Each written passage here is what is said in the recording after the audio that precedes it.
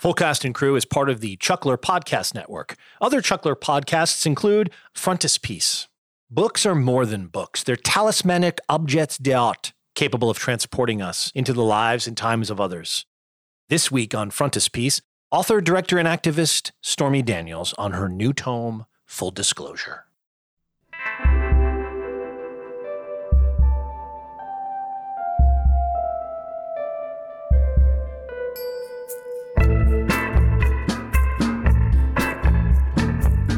This was like, just do an intro, do your overall impression of the movie, my overall impression of the movie, jump into the full cast and crew stuff, including production roles, then talk about the soundtrack, the directing, the cinematography, the editing, other stuff, end. Or all not. That within all that within an hour, a tight hour.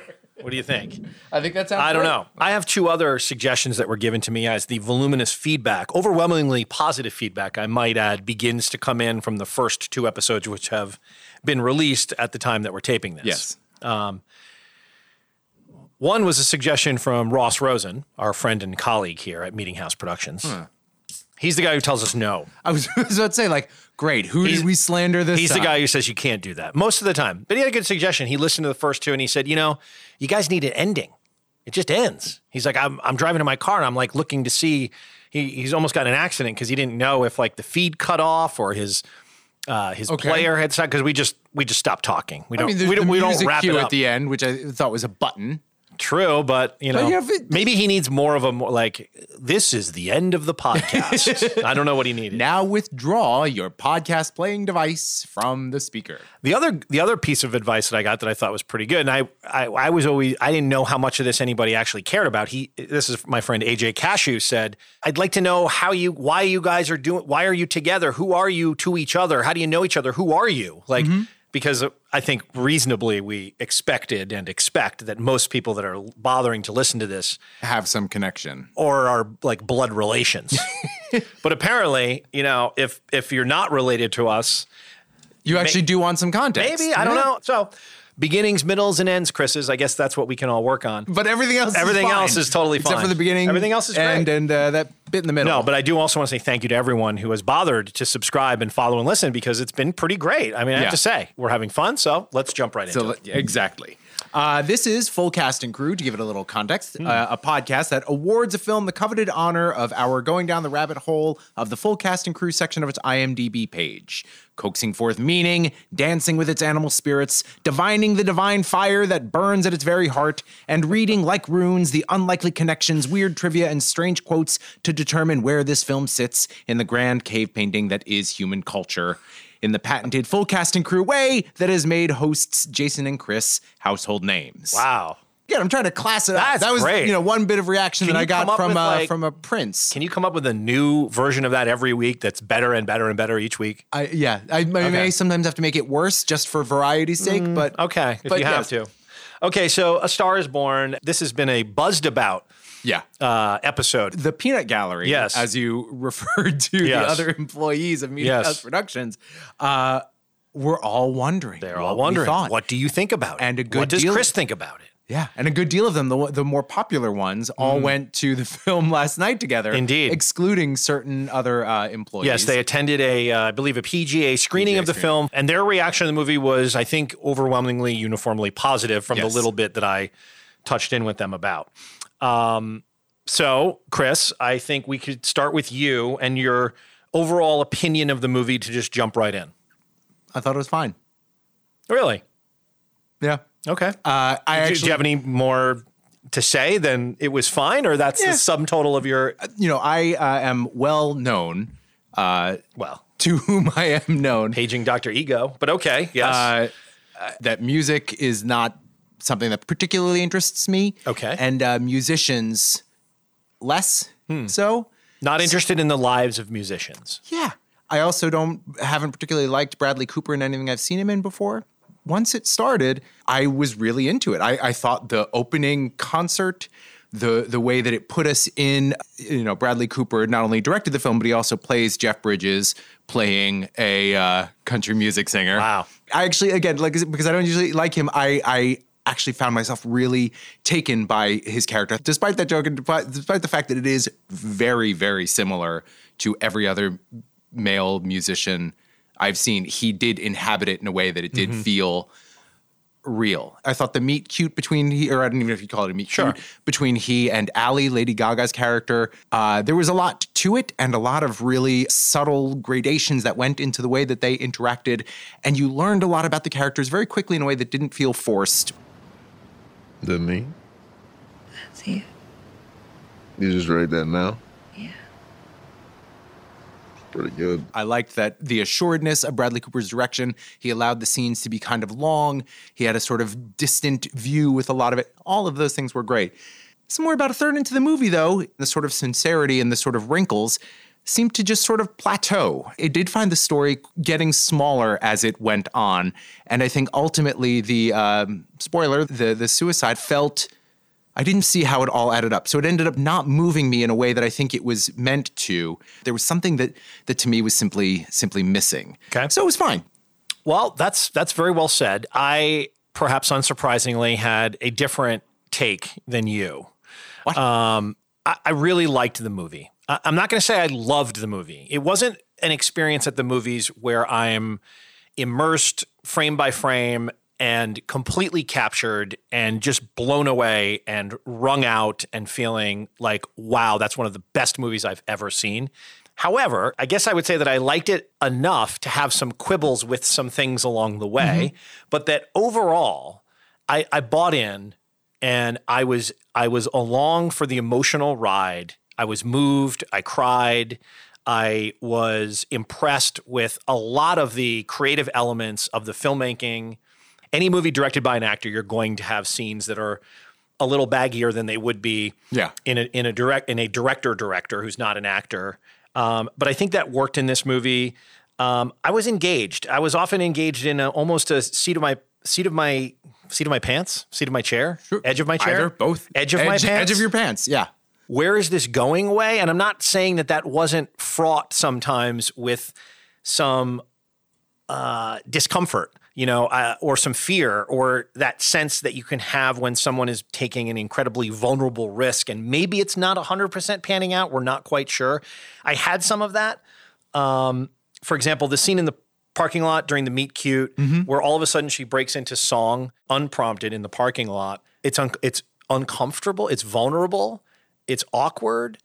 But man, it was real and it got me. And it's not the kind of scene and setup that I'm not inclined as a human to get. But I bought it, And I'll say I'm with you because that's like toward the beginning and precisely for why you said it's a very vulnerable move, both on her part as a character, on his part as a director, to trust that somebody singing a cappella in a parking lot, a song that nobody's ever heard before, even though we know, Lady Gaga's got a beautiful voice, that's still, it's so emotionally open and available that like you said, you're cringing because it could go so wrong. And I think for me, ultimately, the first thought I had when the movie finished was, this is ultimately a story about vulnerability and the idea of authenticity.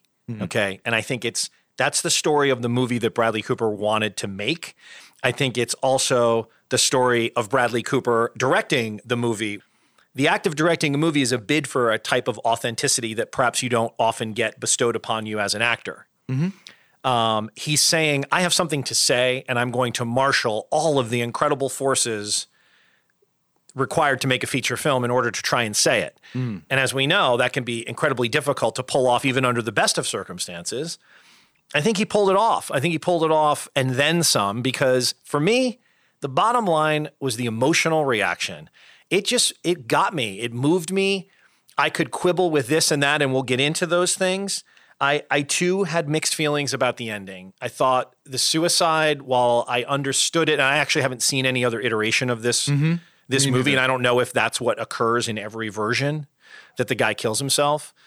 For this, and partly because of my own personal experience in some of the aspects of what he's talking about in terms of addiction and recovery, there's a part of his suicide that felt both bruisingly real and a little bit inauthentic to who we'd come to know and love as Jackson Maine as a character.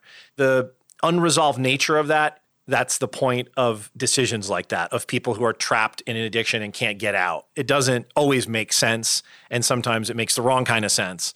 So as a narrative thing, maybe that's part of the A Star is Born story that, you know, you can't change because that's what Chris Christopherson's character did. That's what, you know, Frederick March, or whomever. I don't know. Can I ask, to go back to the question of what do you think Bradley Cooper had to say or wanted to say with this, structuring the story the way that he did? I got lost in what that was in the sort of last, I don't know, quarter of the movie. You mean got lost in the wrong way, not lost. Got lost in the wrong way. Sure. We're presented with two characters. One we're given at face value is the authentic character. He's a grizzled country western troubadour. He's real. He's not a creature of artifice, of pop music, okay? We're given Allie, who is raw and has not yet stepped into the arena. And so in her own way, she too is vulnerable and authentic. Then the journey that she goes on is a journey of authenticity, which makes some stops along the way in inauthenticity. But then ultimately, I believe she finds her voice as a character, and we're led to believe as an audience that she has taken a little more control over her career and has swum through some narrow channels and come out a little bit more authentic than she was in the middle part of her character's arc. He, however, and this is what I think was really interesting to me about the movie, and this is one area that I thought elevated it above what it could have been. I think it's a brave thing that through the course of the movie, there's several scenes where I believe the point of the scene is to show us that the authenticity we, as an audience member, innately gave Jackson Maine in the beginning is actually not that deserved. That his appearance and sound, his very voice, is a product of inauthenticity. He takes steroids to keep his voice that low, for crying out loud.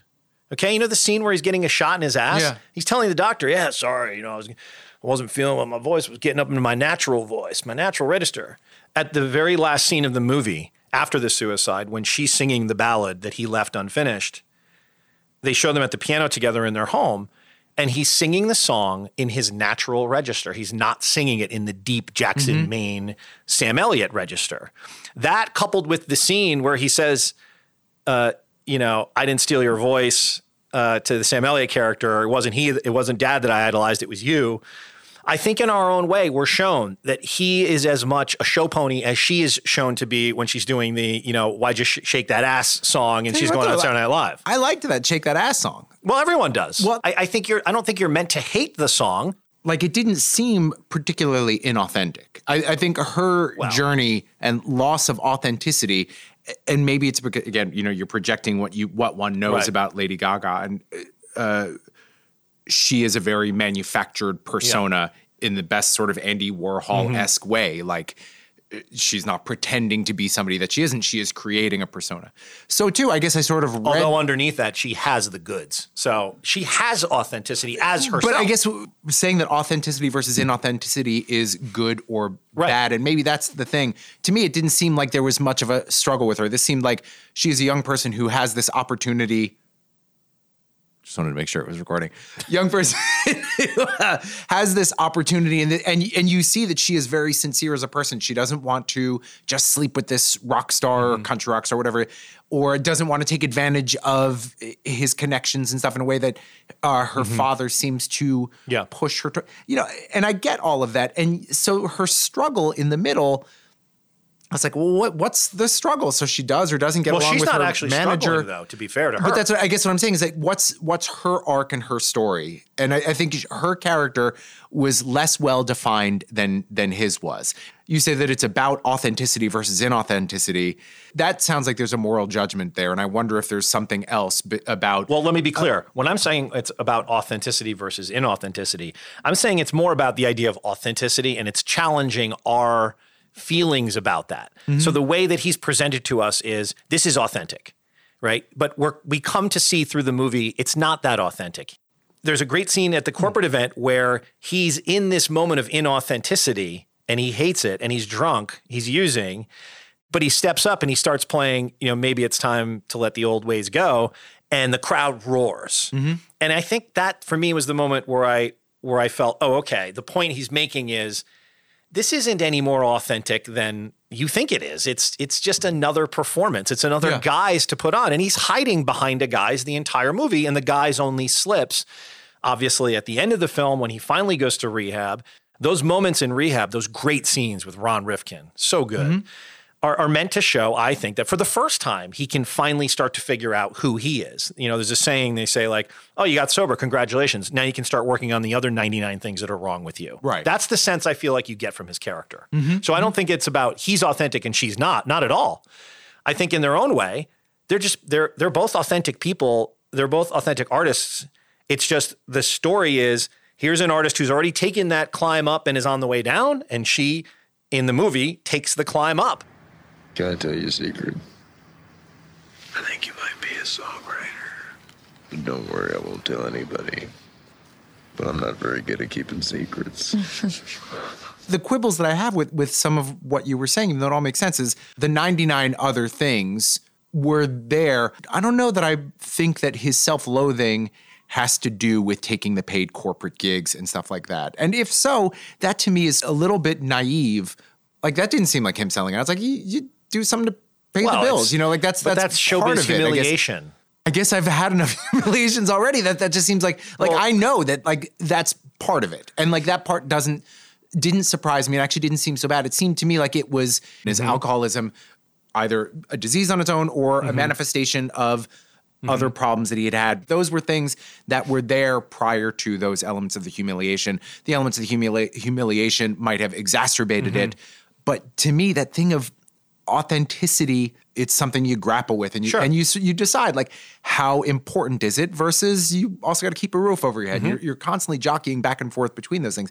But I didn't feel like he was wrestling with it. Some of the best things were just showing the behavioral manifestation of somebody sort of in the midst of it.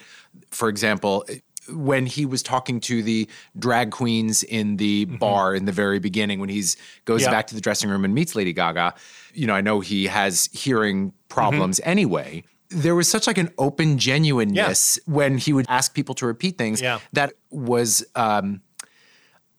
about him being a genuine person, wanting to sort of... He's listening. He's trying to listen. He's trying to... I mean, it's an obvious metaphor, but he's trying to listen. He's trying to participate. Hand in hand with that went that for much of the movie, he can't look anyone in the eye. And I think that's part of what I'm talking about, which is this sense. And as you know, like the cliche, fucked up people make great art and all that bullshit, which is what it is. It's just bullshit.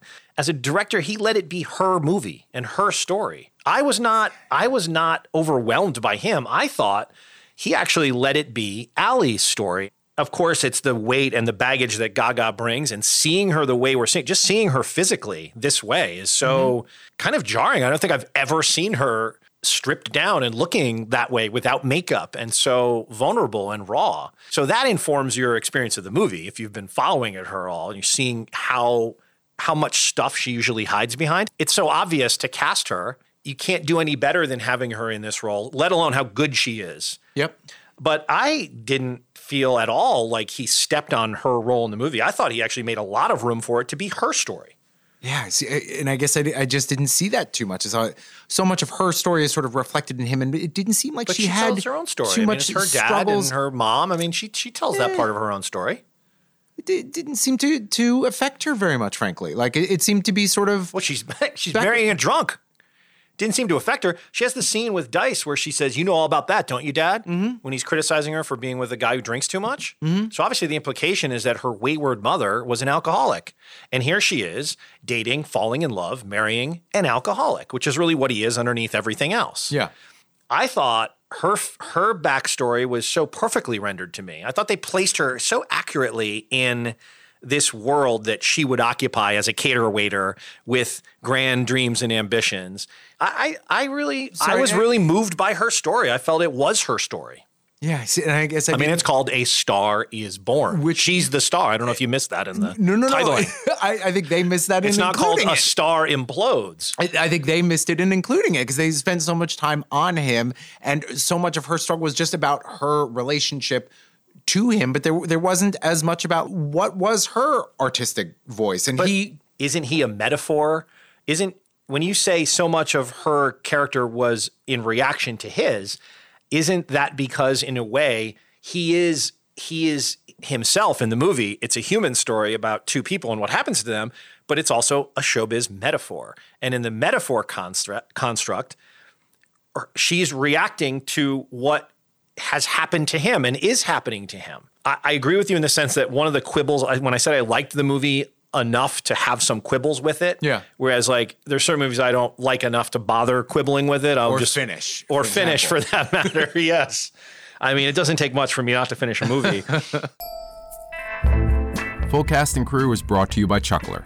Chuckler features award-winning original web series from social media's funniest comedians, as well as the best stand-up comedy, parodies, fake commercials, and interviews with your favorite comedy writers and creators. Find us and like us on Facebook. Chuckler, original comedy delivered daily. I actually did want more of her in certain places. I wanted more of her experience of the career becoming overwhelming. I wanted a little scene or two of, what's the movie that I thought did this very well? Oh, this is a really weird. You already know how off topic this is going to be. Justin Bieber concert movie? No, but it's almost as weird. There's a scene in a movie I love called The Queen with Helen Mirren. Uh-huh. Have you seen it? I have not. Okay. Anyway, Helen Mirren plays the Queen, as you might have guessed from the title. And in this movie, it's a story about the Queen's life immediately after Princess Diana's death and how she is attacked on all sides, the public, the press, her own people from within the royal family and the castle, her own children, the prime minister and his people are all trying to manage her and are all trying to get her to do what they want her to do. Mm-hmm. And it's a movie about how ultimately she finds her way through this after being a little bit strayed and losing her way and being obtuse and too stubborn to see and hear what's going on. Anyway, there's a scene in the movie where one of her handlers is interrupting a little breakfast that she's having and is asking her about the flowers left at the gate for Princess Diana in front of Buckingham Palace. And she says, oh, yeah, just take them away, not bothering to stop and think down all the implications of what she's saying. And this handler does a really good job of saying, oh, yeah, yes, Mom, they were wondering if perhaps they could use the side entrance and leave the flowers in place so that the people who place the flowers don't feel that their gifts are being thrown away. And she goes, oh, of course, yes, right. It's a scene about how her handlers, who have her best interest, steer her to the right decision in a moment where there's a lot of competing agendas. Totally. I would have loved a scene like that with a little more of the pressures that are brought to bear. I think that's what I mean that I was missing, because reflecting on the relationship or the backstory is one thing, but in the present, in the moment, asking her to react to stardom now is like I said, that was the thing that I was missing. But that may be that we're in the hands of a first-time director and there's a lot of story to get through here. And we're professional film podcast people. Obviously. I know, but you know what? Again, for me, it's rare enough to be moved in this day and age. So for me, being moved was enough. Let's jump into the full cast and crew, because if ever there was a movie that deserved sort of just the casting was so spot on and so well done. Did you happen to read the Wikipedia entry on this movie? Yes. The possible people playing the father instead of Andrew Dice Clay? Yes. De Niro. To not choose De Niro, pretty cool. I mean, to go, you know what? I'm going to go with Dice. Yeah, who chose who, do you think? Well, I think Bradley Cooper chose Dice. Yeah, see, and I think De Niro might have been like, look, I'll come in for the audition for this cameo. I don't think De Niro has to audition. Because we did Silver Linings. I'll do you this. But when it comes to actually doing it. Listen, Dice is so good in this role. I totally believed him as a proud, complicated father. I felt his love for her. I found him charming and funny. I thought he was a fully blown out character with relatively little to do. He did a great job with a small role, and I think that role was best small. You know what I mean? I think... but you didn't think he was great. That's what you're trying not to say. No, it's not. Just say what you feel. I think there was so much going on in this movie. If Robert De Niro had been in there... It would have been so much worse. It would have just been too overstuffed. Yeah. It's not a role that asked for too much of him. And I think just being sort of open and genuine Yeah. a lot of those things came across. I think one of the reasons why he's so good is as a comedian, he has to be present and aware of what's going on around him, unlike some of you actors who don't necessarily have to avail yourself of that everyday trait. Yeah. You can afford as an actor sometimes to get your head very far up your own ass. Well, not if you're a stage actor. There's no room Boy, up that's your a- ass that's for a your own rich- head. That's a rich mine to mine. But anyway, I think that Dice brings the best of the comedian's presence in the moment to this role. So I loved him. Let's start at the beginning. Bradley Cooper. You said you've not been a big Bradley Cooper fan. It's funny. In movies like American Sniper, did you see that?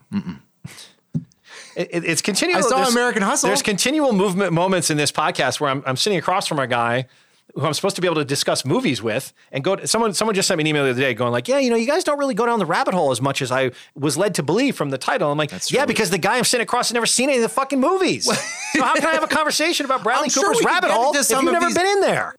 American Sniper is a movie where he similarly is extremely repressed and cannot express himself quite as well as he might. This movie too, his constrained nature, the humanity that lies still like a glowing ember inside the charred husk of the exterior is so present through every aspect of the movie. Even the tragic ending scenes, I mean, are just so beautifully played and heartbreaking. This stake for the dog and those moments in the beginning, like you're talking about, the scenes with the drag queens and how he is with his driver. There's a perfect combination of kind of obliviousness and solicitousness that I thought he hit the scene of very well.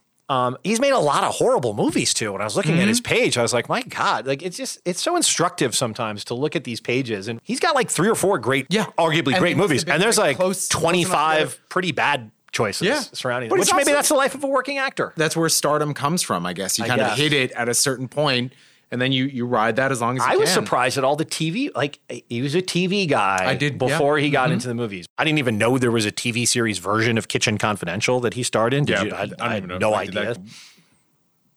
He's just not that into you. The Hangover movies, sure. Limitless, I haven't seen. A lot of people like that movie. I saw part of it in an airport, and I didn't understand why people liked that movie. Hangover Part 2. Silver Linings Playbook. You see that? Like, I think that's why Didn't see it. Well, this is your chance to get back at me now.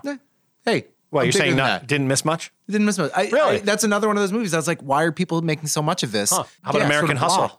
Richie Actually, DeMeo. that's when I stopped liking David O. Russell. Really? Maybe because it seemed like it was squandering potentials. But It was. If I didn't know that was Christian Bale, if I didn't, hadn't heard so much about it, maybe I would have enjoyed it. It was a story. Yes, squandered potential is a good way to put it. How about Guardians of the Galaxy?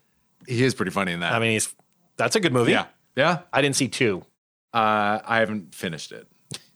I'll get around to it. Sam Elliott. I mean, perfect casting. Man, that scene when he's out of rehab. I love the looseness of the joking in the truck when he says, just my damn luck that, you looked like my son and I looked like your father. Mm-hmm. When Bradley Cooper delivers what I think is just an incredibly delivered moment when he says to Sam Elliott, it wasn't daddy that I idolized. It was you. And Sam Elliott, he's just backing the car up and then turning into the camera with his face, a mask of tortured emotion. It's just, I was crying. I mean, sorry to focus on the negative. The scene where their father's ranch was sold, that was like the scene I disliked because everything that was so good about that scene, all of the subtlety and stuff of that was missing in that scene where Bradley Cooper punches him. Mm-hmm. I don't know what I would do different or better, but it seemed like that scene was to shorthand some dramatic tension that had been building so beautifully little by little. And those are the parts of the movie that would lose me a little bit when it was signposting things. What was being signposted for you in that scene where he slugs him backstage? That there's tension between the two of them. Not just a rift, but like this jealousy. I stole your voice, which is a clunky line. Anyway, I'm glad they explicated it. It made sense later. But putting it in that high tension scene with the punch, with this close up of the two of them, to me, it just seemed like watch this space kind of moment. I know what you mean. There were a couple of those, and I'm super impressed with what Bradley Cooper did as a director, which is why scenes like that, even Roz, all of his scenes, it seemed like they wrote them very compactedly to sort of amp up the emotion in an almost soap operatic way. which to me took away from the. Sure, but I mean, it's a melodrama. I mean, that's like watching Star Wars and complaining that the lightsabers make a funny sound. It's not dissimilar from a soap opera in some regards, where you're going to have emotional shorthand to get from point A to point B. Sure, fair enough. But even in emotional shorthand, you could do better or worse. It's funny in the scene that you're talking about backstage after the father's ranch has been sold. The one thing I took away was not Bradley Cooper's rage over you sold the ranch and you didn't tell me. What I took away from the scene was when Sam Elliott says, "I did tell you. You're just too fucking loaded to remember." Bradley Cooper is accusing his brother of, "You did this without telling me."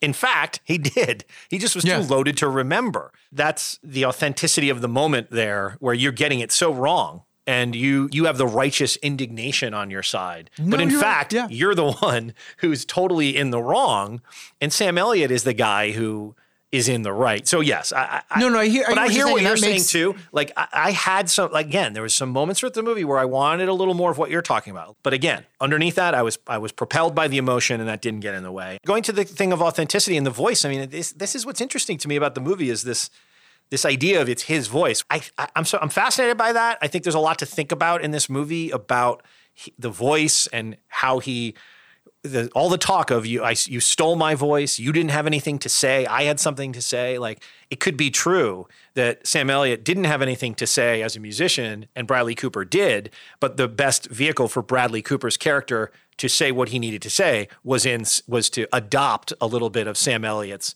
character's voice in order to say it. You got to put them in, man. I told you I can't wear those things. When I wear them, it's just in my head and I need to be here with everybody else. It's the only way to manage this thing, Jack. You're not going to get back what you lost. It's the only way we can manage what you still got. Oh, wow. I think we're managing pretty good. What do you want me to do? The door's wide open if you want to go. Don't start that.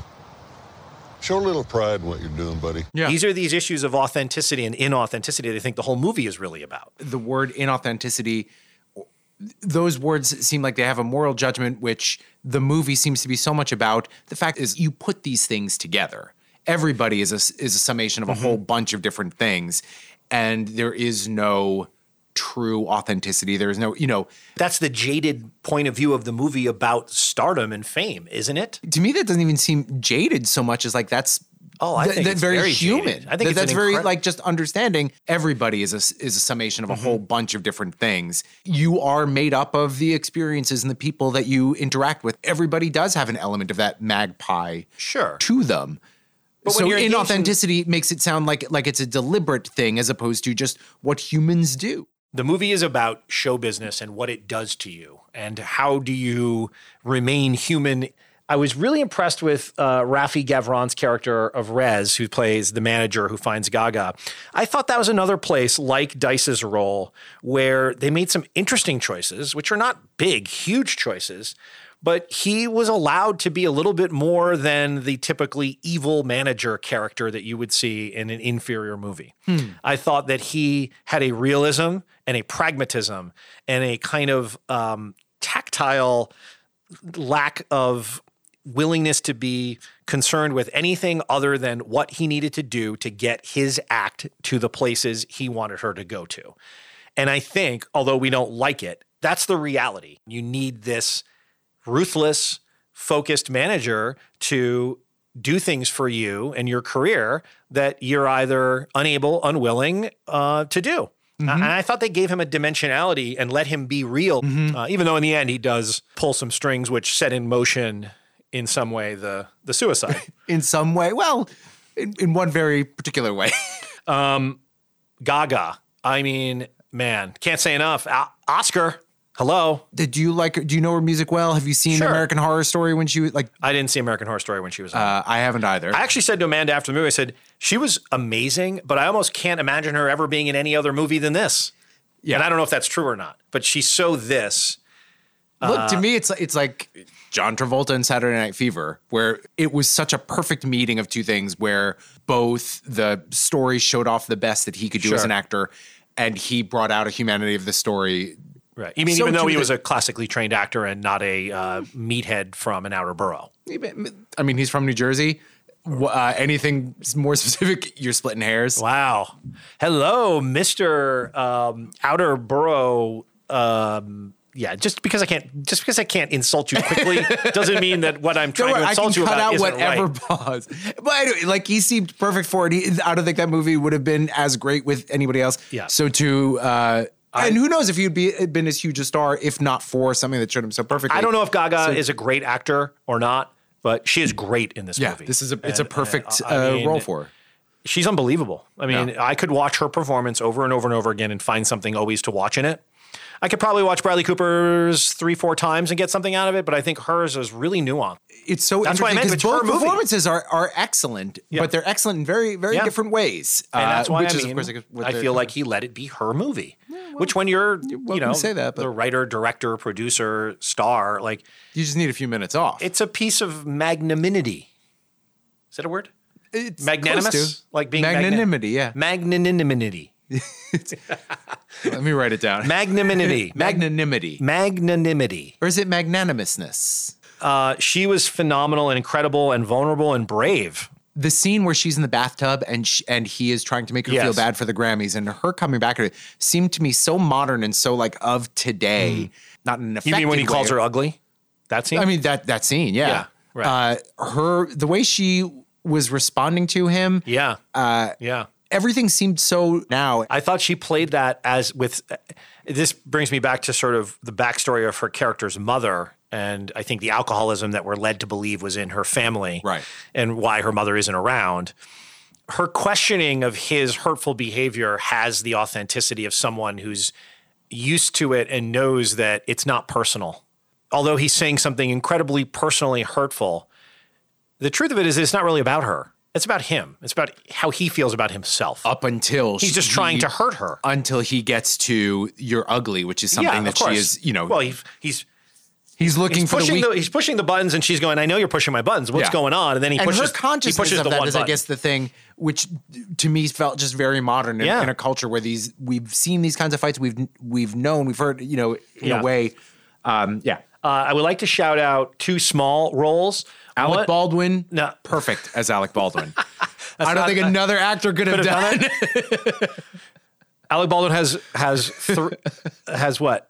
Four words.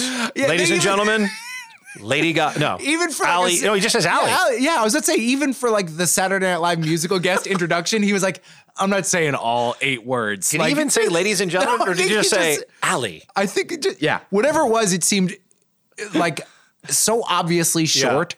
You know what? I didn't need to see Alec Baldwin. I was like, we could have done someone else than him, but okay, whatever. Yeah. Barry Shabaka Henley, who plays one of the limo drivers. I love that actor. I've been a fan of his. I love him in a movie that is not a great movie, the Miami Vice movie, directed by Michael Mann. You're right, not a great movie. Jamie Foxx and Colin Farrell. I like that movie despite its flaws. And I thought those guys were so greatly cast and had such camaraderie in the house, and I thought she was great, kind of in their presence, in a modern way that you're talking about. The other guy that I want to shout out, I loved the limo driver. Yes, the guy from Heroes. The guy from Heroes. What's his name? This guy has worked on so many things, but he's always. I realized in looking at the IMDb pages of a lot of these actors. And some of the musicians, like one of the musicians on stage in the Roy Orbison tribute has been in like literally every movie ever made since the 1970s that features a band playing on stage, and he always plays guitarist. Like he's done this for about 50 years. He's in every single film. Greg Grunberg is the name of the limo driver. Greg Grunberg. To go back to, but like that guitarist, like that's a good career gig, niche. Man. Well, I think he's actually performing music for soundtracks as his main gig, but they're like, we need a guy to play guitar in this scene. But he's in every movie that way. Might as well. It just goes to show, oftentimes a lot of these things, people are not all that imaginative. They're like, whoever did this same kind of role in that other, just get him. But Greg Grunberg has an entire IMDb page of roles where he has essentially 1 or 2 scenes in whatever it is. But I guess he reliably can perform those 1 or 2 scenes. I would not be so cynical to suggest that his friendship with J.J. Abrams has anything to do with why he continues to be cast in so many things. I don't think that has anything to do with it at all. Certainly, I'm sure even if you did, Ross would make sure that you did not say I'm that. sure he won the character of Snap Wexley in Star Wars Episode 9 by dint of his own performative skill. Full Cast and Crew is brought to you by Behemoth from Monkey Brain Comics. Behemoth is the Dirty Dozen meets the Fly with a little Spider-Man thrown in. Kids are turning into monsters and the government steps in to keep things quiet. Some are never heard from again, but others are forced on suicide missions on behalf of a world that hates them as part of Project Behemoth. Find it on monkeybraincomics.com or Comixology today. Who else did you like in small roles in this movie? Ron Rifkin, you had already mentioned. Wait, first of all, Ron Rifkin, the scenes between him and the group first, the group meeting, wow, that had such power for me. I thought that was such a well done, showing up late, not having his notebook, trying all the tricks in the book to not get it, even though he so desperately needs it. Rifkin's patience and understanding in that scene. But a hard-edged patience. Yeah, well, listen, this is the reality, which is like, it's not for everyone who needs it. It's only for those who want it. And he's got to want it. Yeah. That conversation between him and Ron on the bench, man. And I think those are like beautiful. Those are, I think, like the two scenes that he's got. Yeah, that's all he's got. That's all he's got. Yeah. And what's great is one is that kind of hard-edged patience versus then very quickly being able to be there. Yeah. When, like you said, when he does want to open up, when he is willing to be honest with himself or whatever. And another thing, I think Bradley Cooper is pretty open and has spoken quite frequently, or it's enough. I think he's pretty honest that he's in recovery. He's a sober person. He lives life as a sober person. He's mentioned and talked about this. I didn't know that. Yeah. So we'll have to check that. I'm pretty sure he's cut it talked out about. if it's not true. If it's not true, you have to cut it out. But one thing that he got right in that scene with Ron Rifkin that I always want them to get right in movies that discuss things like sobriety is the black humor. He's telling this horrible story of trying to kill himself and that he ripped the ceiling fan out of the ceiling and it laid there for months and months, 6 months. And the laugh that they share there is very true to the dark and appreciative humor of life's most insane moments that I think is not typically illustrated when you're talking about this type of thing. Right. That was the breakthrough moment. Like that, the moment where he's laughing with Ron about that in that scene. And you're right. There is a shorthand at use in so many places in the movie. I guess by dint of necessity. I mean, you could argue maybe it's already 2 hours and 10 minutes. It's already 2 hours and 10 minutes. But it's there in an efficient and effective shorthand for me. When you were asking about, like, I wish I could identify which was which, but the drag queen at the beginning who asked Jackson to sign her fake breasts. boobs, yeah. When she puts the boobs on the end, I got my boobs on. Yeah. I mean, I loved all of that. I mean, it's so much actually, and I guess that also, if somebody that can pick out an actual name, is Anthony Ramos as Ramon, her best friend. He's great. Potentially throwaway role, a thing that could easily have been without differentiation. He felt so real, and the relationship between the two felt so real. That's one of the things that I liked so much about the beginning of the movie, I guess because it spent so much time in the drag bar and in the backstage, the camaraderie element of it, and the, I don't know too much about drag, but I've seen some RuPaul Drag Race and sort of listened to RuPaul on podcasts talking about philosophy behind it and the idea of being who you want to be, creating your own persona. And it's an act of self-identification. I loved it, and I loved seeing all those performers sort of displaying that. Now that you'd mentioned how much of this movie being about creating an identity and what the music industry can sort of do to it, having drag performers at the beginning, having her come out of that, of a place where you're creating an identity, seems like an even more appropriate choice. Yeah, well, I'm glad you're coming around to my point of view. I knew that you would eventually. I think that the Anthony Ramos character is one of the ones, again, where I would have liked a few scenes to show how in the whirlwind of her fame and the way that it can take off, that might have been complicated a little bit. I don't know why I wanted some of this, but I would have liked a few scenes that showed how even with her best intentions and her best groundedness about fame, that you can't control the reactions of other people around you, even your friends and your family, and that jealousy can creep in. And I read a lot about like destroyed rock stars. So maybe that's why I have a little bit of a affinity and an eye for that telling tiny detail that can adequately represent the growing gulf between someone in the throes of encroaching success and the people that previously used to surround them, because it's a gulf. A gulf which exists between Allie and Jackson. One of the things that I did appreciate about the way that Jackson was written was how much of that is there and comes out in ways that are not obvious. Like when he's hugging her and she's looking at the billboard, and his one bit of advice about her finding her voice is a very nice and good piece of advice, and yet there's something under there that sounded like a kind of judgment and a kind of undermining her from him. And that's something that I thought was good about it, because I think that that's probably a true thing. You mean a judgment about don't believe the billboard? On a big day like that, giving somebody a piece of advice in that moment, in that way. A little passive aggressive? It's a little bit passive aggressive, and yet watching it, you kind of wouldn't guess that, but you see the seeds being planted for the conflicts to come. I think it's true to life in the sense that you can have had an experience yourself, but if someone is going to go through their version of that experience, even though you might be able to tell them, oh, okay, even though this is the moment where you're standing on a beautiful balcony in Los Angeles and there's a billboard of yourself, that moment has got some thorns and some layers to it that you can never quite say that or impart that to anyone. Totally, because because there's going to be some amount of that has to do with you wanting them to have the advice, but there's also something about you wanting to give it. Yes. I was on the edge of my seat or on the edge of my pants. It seemed to be teetering on the edge of that passive aggressiveness turning aggressive, and it doesn't. What did you think of Dave Chappelle? Jack,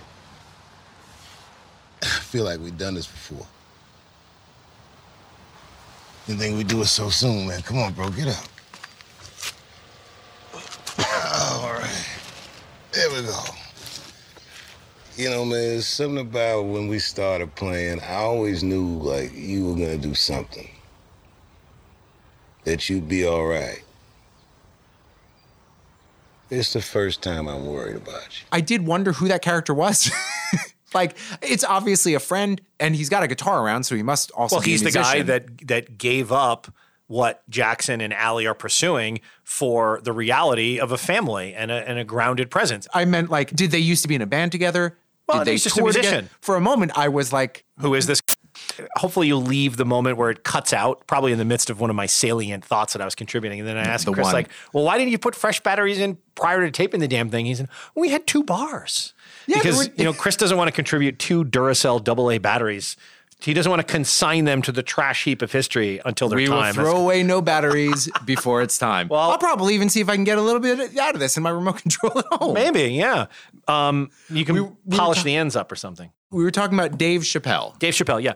And actually, this is how obtuse I can be. This is not news to you or anyone who's listened to 2 episodes. But after the movie, we were walking home, and Amanda, I said to Amanda, I sort of was questioning why Dave Chappelle, like in that role.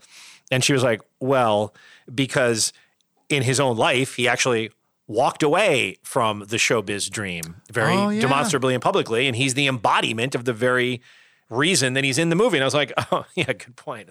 One of the things that's funny about going through the IMDb pages is sometimes you end up finding like why they're in this movie together. So you can see that like, oh, this guy was in Alias with like Ron Rifkin was in Alias with Bradley Cooper. And obviously they've remained friends. Yep. And I've lost my train of thought. You were probably mentioning Joan Didion. No. Who worked on the screenplay of the 1976 No, wasn't mentioning that. I was mentioning Josh Wells, who played Sookie. No, hold on. Oh, Eddie Griffin, who plays the pastor who marries them. And I was kind of like, wait, is that Eddie Griffin? And then I was like, looking in the IMDb page, I was like, all right, okay, Eddie Griffin had some appearances on the Chappelle Show. Maybe that's why I couldn't find any place where he crossed paths with Bradley Cooper. But Drina De Niro. Yeah, I didn't recognize. I was trying to remember who that was, but she was in the movie. Assuming that's Paul De Niro's kid. Paul De Niro, yes, Robert De Niro's brother. Yeah, Paul. That would be an amazing character to do. He's sort of like an erudite classics professor, at a small college upstate. Hey, you talking to me? No, sir. I am most assuredly No, I'm not. talking He's like to you. He's like a Niles Crane. Yeah. Oh, so Drina plays the wife of Chappelle's character. Of Chappelle's character. Yes. And Got then- it. I noticed this movie's got a lot more uncredited Sure. roles than I usually Also, notice. shout out Lunel as the cashier who is taking his photo. Comedian Lunel, who we worked with briefly on World's Dumbest. Oh, is that right? Yeah. The cinematographer is a guy whose movies are That's kind of what I the was gonna go to. antithesis of the straight ahead. I mean, I think this was beautifully photographed. I thought Yes.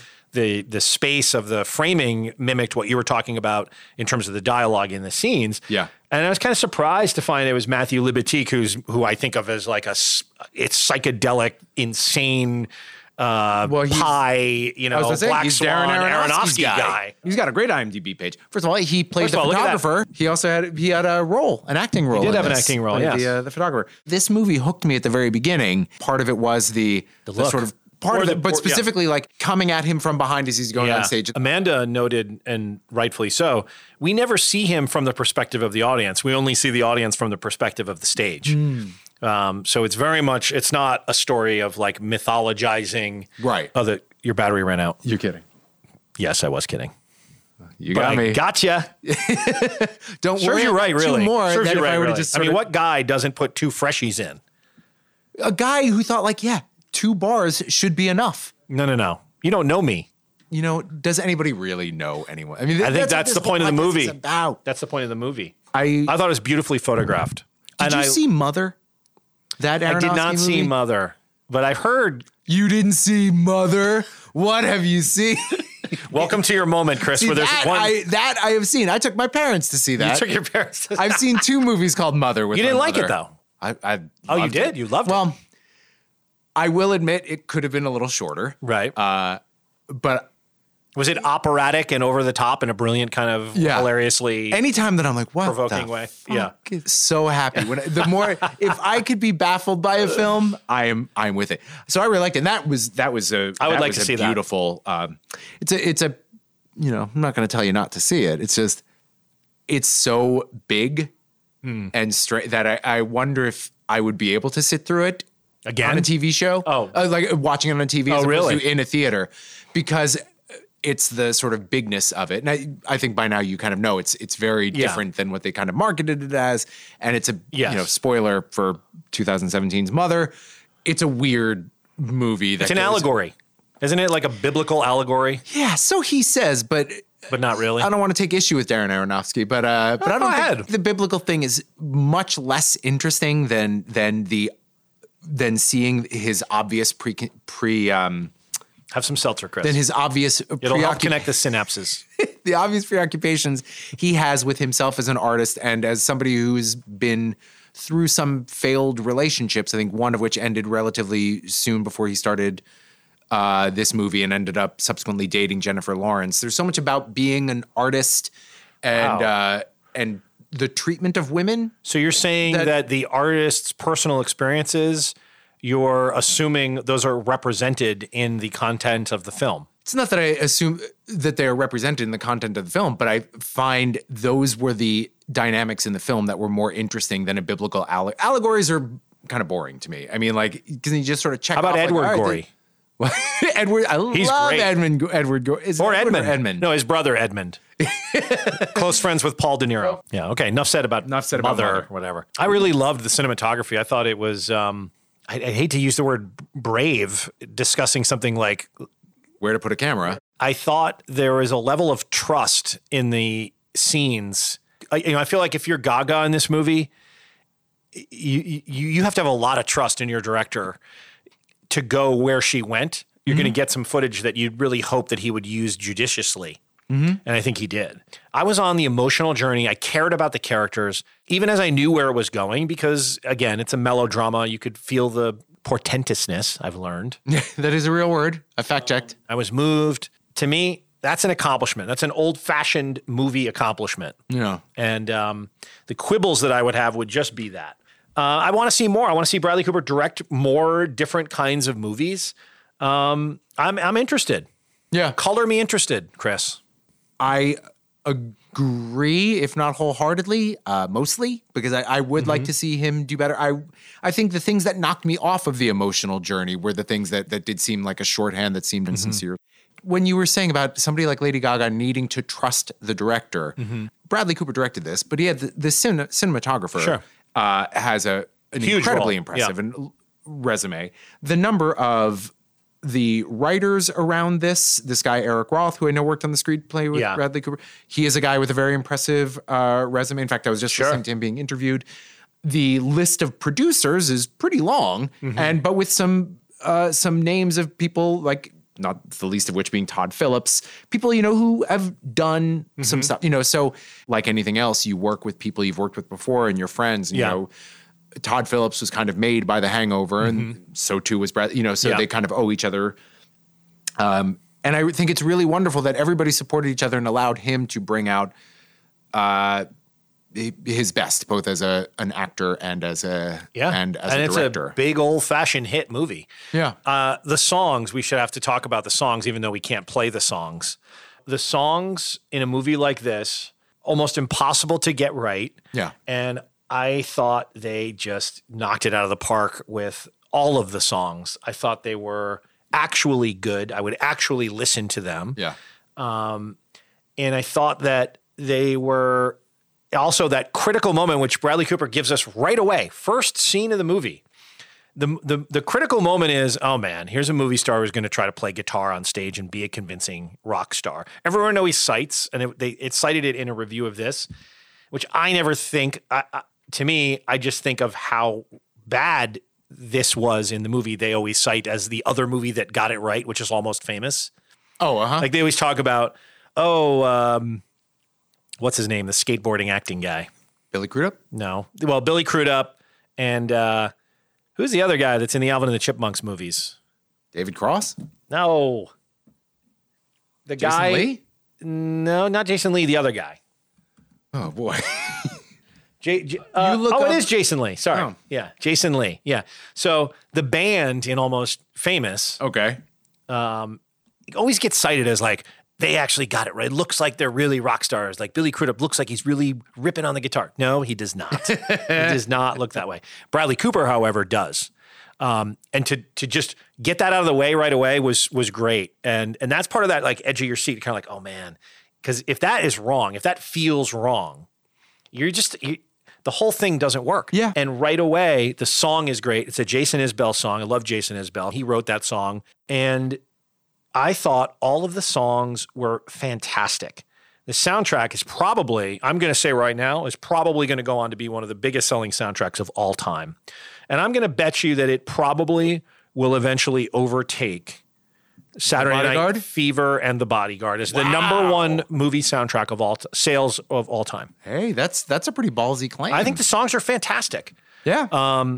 I think something like that, when you're asking the audience to react. It's like in a movie about painters. It's always terrible. A lot of like furious close-ups of brushes on canvas and tortured looking artists like smoking cigarettes and putting them out in little mason jars half filled with water. We all know what smoking cigarettes and all that stuff means. The hard part is thinking about then unveiling the picture, because invariably, even the people who like artists will be like, actually, that doesn't do it for me. I don't see why the world go gaga over that one. Maybe It's Time is a brilliant song. I think Shallow is an incredible song written by Mark Ronson, Gaga, Anthony Rossimondo, and Andrew Wyatt. I think Always Remember Us This Way, which is the song where she's recording her first album in the studio and she kind of can't get it right in the vocal booth. He brings in the piano and they're sitting down next to each other and they play that great song. You know what I wanted to ask? What did you think about them as a couple? The times when you would see them singing together, their styles are so different. Yeah. I actually really appreciated the sort of overlap of two seemingly very opposite seeming people, and especially when their styles became more clear, like as she developed it. And then to see them singing together when their tastes and styles, another sort of detail when he comes back after rehab to see the neon La Vie en Rose above the door, being like, what the? I gotta live in this fucking place. Yeah, I think it's a pretty thankless task to try to illustrate collaborative effort on screen in almost any movie, but particularly so in like we're going to click musically now, you and I. It's so hard to do. And that's probably why they do very, very little of it in the movie, sparingly. But the connection that they have with each other, I don't know why I'm going through this recently. I am responding most of all to very naturalistic acting lately. Yeah. Is that something that happens as you get older? You wouldn't know. Yeah, probably. Or Honestly, if you work I'm on a serious. podcast and you learn more from your I'm posing co-hosts. it as a semi-serious question because recently I've seen a few films. Okay, another one. Have you seen the movie Adrift? It's actually a really good movie. And Shailene Woodley, if that's how you say her name, is baltastic and has a naturalistic quality to her acting that I really love it. I really like this director too. Baltasar Kormákur. Is that is that the same guy who did Margin Call? Did he do Margin Call? Or am I confusing that with a different boat movie? I love Margin Call. Is that the one with Kevin Spacey and No, that's J.C. Chandor. Oh, and he did the one with Robert Redford on a boat. Who did? J.C. Chandor. That one's great too. Did you see that? Jesus Christ. Did you see Margin Call? Oh my God. Chris, seriously? You're going to have to see some movies, man. I think we've just seen some very different. You haven't seen Mother, which counts as 2. It doesn't count as 2. Anyway. It's like 4 hours long. Adrift is a very impressive movie because I think she found the source material. She optioned it. She's one of the producers. I think she put the project together for herself to star in. Yeah. And it's a really good movie. I'm a sucker for adrift at sea films and books and stories. Yes. So did you see Life of Pi? I have. I have, yes. I read the book. Yeah. Because that's just a higher Because you're thing. intellectually superior, yes. Did you like it? Because it's a good I liked book. it. I liked it okay. It's not what I'm after when I'm talking about adrift at sea movies. You know, it has a fantastical magical realism element. I like more, we're going to die. Well, we are going to die. Talk about an ending. One of the other notes I got, Yeah, okay. one other thing I want to mention, I thought the costumes were fantastic in this movie. Yeah. Stand out. When you talked about Locations. growing to appreciate naturalistic acting, You appreciate naturalistic costuming. Well, it's one of those things that So I can't interest you in a Louis XIV movie. that can be natural. That people really lived through that. But no, it's one of those things that, like, if things aren't jumping out at you, you kind of realize just how good it is. How good it Right. is. When just sort of looking through the IMDb page, I forget I just got off it to go to J.C. Chandor. Whose movies you haven't seen. He was moving. Well, I saw A Most Violent Year. Is that Viggo Mortensen? No, it's no, that's a different one. But this one has Oscar Isaac and Jessica Chastain. Is that good? No, No? I didn't think it was very good. Oscar And I Isaac, think great actor. He is a great actor, and he and Jessica Chastain, everybody did a wonderful job. Can in I it. tell you But something there was about Jessica Chastain? Have we mentioned this before? I mean, I think I She cut does not it out. do anything for me. Did you? Why? I might have. Why? Because you didn't want to be insulted. Because in case you were No, going to get the job opposite Jessica Chastain someday. Something's got to get cut, and with this much, Well, not what blood- I say. What's the best backhanded compliment you've gotten so far to your 2 episodes of this I mean, podcast? specifically about this. To this podcast. There's too much of your co-host. Listen, I got to be me. It's up to you to cut me down to size. That's true. A guy that I used to do a podcast with was saying, like, oh, it's good to hear somebody like smacking you down more. Something like that. Oscar Isaac, I want to talk about for a second. Did you see Probably not, but Inside Llewyn Davis? oh, yeah. Did you like it? Yeah. I thought that was an excellent movie. The Coen brothers are hot and cold for me. Yes. That was definitely a hot one. Yeah, I liked parts, but ultimately I found it unsatisfying. The one enduring memory I have of the movie is that very beautiful, touching scene between him and his father in the retirement home, and it turns out just to be a shit joke. Like, I guess it's like, ha ha, you dumb viewer, for having an emotional connection to what we just presented you, which is now just a joke about a guy shitting his pants. No, you see, but to me, that's That was a very little real. insulting to the viewer. That's a very real thing. Like, as What? much profundity as you're going to have, as much as you're going to feel, Yeah. there is we are just sort of sacks of piss and shit, Wow. rolling towards an inevitable Chris's grave. worldview, ladies and gentlemen. You don't need to Can separate you do that the two. in the voice of your favorite Germanic documentary filmmaker? We are all just sacks of piss and shit. That's good. I've worked on it. Anything else, Chris, in conclusion, in summation, since we were told that we need to have an ending? This movie, I think, was probably better than I gave it credit for. What do you mean? Now at the very last thing you're listen, saying, you're going to go back and revise your... Yeah, of course. I mean, why else think about these things if not to to revise one's opinion. Oh, well, I mean, I have my opinion, and it is. It doesn't get revised. It simply is. Which philosopher was it who said, I have my opinion, And it is. It is. It is what it is. No, I think it was better than I gave it credit for. I don't think I'll ever watch it again. Really? Yeah, probably not. Interesting. I mean, there's so many movies that I haven't seen. That's true. Why would I rewatch something that I think was fine? I'll leave you with perhaps this final quote from, I think, a Variety review of A Star is Born that I thought really got it right. This Variety review said that A Star is Born is more than a throwback. It's a reminder of the scrappy, grand passion that movies are all about. And you know what? I buy that sentiment. A lot of times, you know me, it's just entertainment. I don't get I try not to get too highfalutin about the movie. It's just it's going to the movies. Anytime you're somewhere where you can buy popcorn and candy, it doesn't matter. It's entertainment. You know what I mean? However, in this day and age, it was refreshing to see a movie that felt a little old fashioned, a human story, really about two people told on a grand scale. And I think that's something that the movies can do that it doesn't do enough. The end. Well put. Ending in 5. Ending in 3, 4, 1, 3, 5. All right. Okay. I'll let you. I'll let you in. So 5, No, please. 4, 3, Okay. 2, 1. Okay, bye. Thanks for listening to Full Cast and Crew. Just wanted to remind everyone to subscribe if you haven't already, so you'll get a new episode every Thursday. And we'd love to hear from you. So email us at fullcastandcrewpod@gmail.com, or you can follow us on Twitter and Instagram at fullcastandcrew, or find us on Facebook.